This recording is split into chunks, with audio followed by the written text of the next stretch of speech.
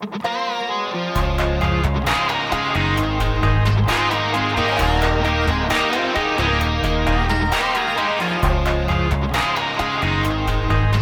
headline in the Linden Tribune this week: raspberry growers planning for their future.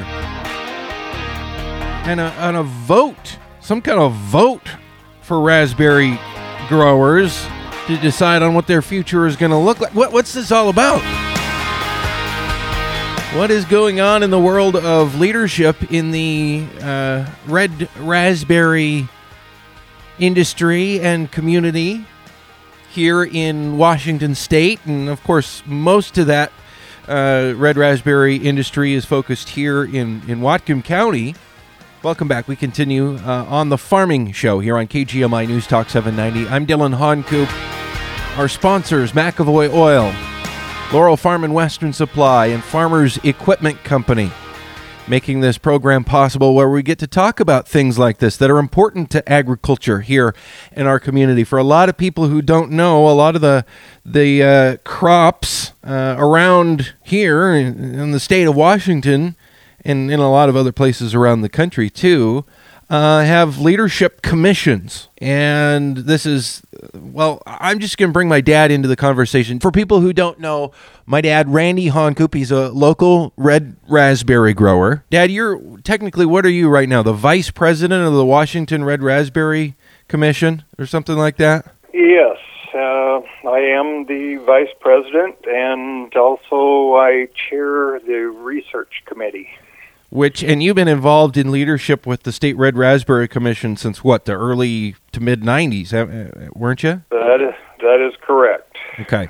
So for people who don't understand, and we don't have time to get into all the intricacies of this, but a lot of people aren't aware probably that different crops are represented by commissions like yours that actually assess a certain amount of money from what's produced to do things like you're talking about research, marketing, and other things like that, right? Am I summarizing this correctly? That is correct. Fortunately, our state Department of Agriculture allows that to happen with any commodity industry that so desires to put into effect a commission, which is a quasi-state organization made up of mostly producers of that industry, along with at least one person from the Department of Ag. So how long has the Washington State Red Raspberry Commission been around, just as a quick point of history? The State Raspberry Commission was formed in the mid-'70s. Okay. So well before you were even in the industry. And it's evolved certainly over the years and done a lot of different things, even during your decades serving in leadership with it. And now there's some big questions about the future of the Washington Red Raspberry Commission and what things could look like in coming years. So explain, there was a public hearing this past week on it. There are some votes in the future, not only for the Washington Red Raspberry Commission, but also for the National Processed Raspberry Council. That could be a little bit farther in the future, but still within the next couple of years. We're talking about issues here, maybe even sooner than that. What's all going on here? Oh, there's really potentially quite a lot going on. That's a lot of area to cover, all that you just now brought up.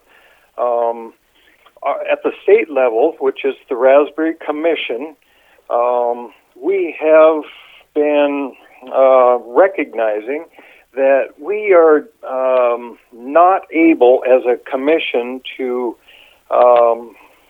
move forward in more of a long-term approach to finding funding for research for our producers. We have a situation that is probably paramount for research needs, and that is our plant breeding program, which as a commission we have been funding to a significant level over the years. So there's a Washington State University plant breeder based in Puyallup that has been working with us and for us to develop some new genetic material or cultivars for us to use in our machine harvested industry. And he is going to be retiring within a couple of years. And there arose this question of what would happen with Washington State University and the plant breeding position. Would they continue that position, or would they close out that position? So we've entered into some discussions with some of the leadership back in Pullman, and we have come to understand that that position would not be automatically refilled with a new plant breeder. But if in fact the Raspberry Commission were to come up with an endowment fund that would secure that position with WSU, that they could count on, then they have committed to renewing that position if, as an industry, we do that. And so that total endowment, would need to be at least $1.5 million. And from that, then the interest off of that would help to fund part of that position each year and would signal to the university our level of commitment. So that endowment does not have to be fully in place for the process of refilling the position to begin. The university will allow us a period of time to amass the $1.5 million endowment, and then we will be finished with the endowment drive at that point. So we've been struggling with what would be a mechanism as an industry to collect that kind of funds. And it just seemed like one avenue, and possibly the best avenue, would be to assess our growers some additional rates to generate a couple $100,000 additional per year to go toward this endowment and then build it up over a number of years. This is the model that the Free Fruit Research Commission, based in Wenatchee, used about 5 years ago, and they started down this road, even though theirs was a $32 million endowment. Yeah, well, tree fruit is so huge in the state, between apples and peaches and pears and cherries and all that stuff. That was for 6 science positions. Wow. Actually, not just one like we are thinking about. But all that being said, that it is a significant amount of money. Our annual budget normally is about $300,000, sometimes up to $350,000, and most of that is already earmarked for, like you were saying earlier, research and promotion efforts to bring value to our industry. Linden area red raspberry grower, my dad, and also Vice President of the Washington State Red Raspberry Commission, Randy Honkoop, on the phone with us right now, talking about the questions for the future of this leadership organization within the Washington State raspberry industry. So basically what you're saying is you need to come up with some more money, and I see some of these points here that you guys are talking about. You want to be able to adjust this assessment rate, the cents per pound or cent or half a cent or whatever it is. You want to be able to adjust on the go what that rate is that you assess growers. That is correct. That is really the main change that will happen. Historically, we've had a 1/2 cent per pound assessment rate since the mid-'70s, and that has continued up till today.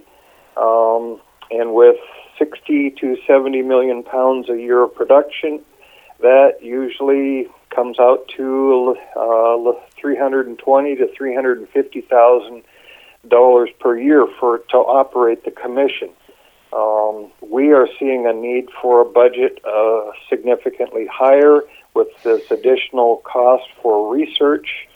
And another issue, besides this endowment fund for research, we have the specter or the possibility that the National Processed Raspberry Council is considering, or there's a push by some growers to put an end to that council. And that council has, for the last 5 years, little over 5 years, been doing virtually all of the promotion work for the domestic raspberry industry, of which we're probably 95% of the domestic raspberry industry. So that concerns us if, in fact, at some point there is a vote, and should that national program be stopped. Yeah. What are you going to do then to promote your product? That's right. And we if have anybody, a lot of research projects going with that group, and then we can't just let that drop. We have to be able to keep supplying that promotion work. Well, and if anyone is wondering what promoting red raspberries looks like or how important that might be to red raspberries, I often bring up blueberries and just how popular of an item that has become, and it's really been a model for other fruit commodities, how they have taken a berry and really branded it as the health food, and people love their blueberries, and it's just incredibly increased consumption of that fruit, and has really raised the profile nationally and beyond of the value of that. That's all because of the promotional efforts of blueberry leadership organizations like your organization is in the raspberry business. We don't have a lot of time left. Again, talking with my dad and red raspberry grower, Randy Honkoop. So what do you think? What's your pitch? Why is this important for growers because growers could look at this and say, well, there's the potential here for you to take more money as an assessment. What's your pitch, Dad, to say why people should support this? Well, it comes down to the question of whether our individual growers want to invest in the future of our industry. And in order to do that, we are going to need to generate some additional funding. And this is a mechanism whereby we can do that through the State Commission, and it appears to make a lot of sense, even though none of us growers want to be paying more assessments. We're trying to balance the short-term costs with the long-term benefits that we're going to need in the next 10 plus years. All right. So when's the actual vote happen? When do growers get to say yay or nay on this? Well, it appears that if all goes fairly uneventfully, that the Washington State Department of Ag would be sending out ballots around the 1st of June. And the growers would at that point then have I'm not sure how many days, but probably around 2 weeks to return the ballots, and the ballots would be certified and counted, and then there would be a release to the public about whether the referendum passed or failed. All right, well, keep us posted. We'll continue to follow this one, and thanks for being with us here on the program this morning to explain what's going on with all of this. We appreciate it. Oh, thanks for asking.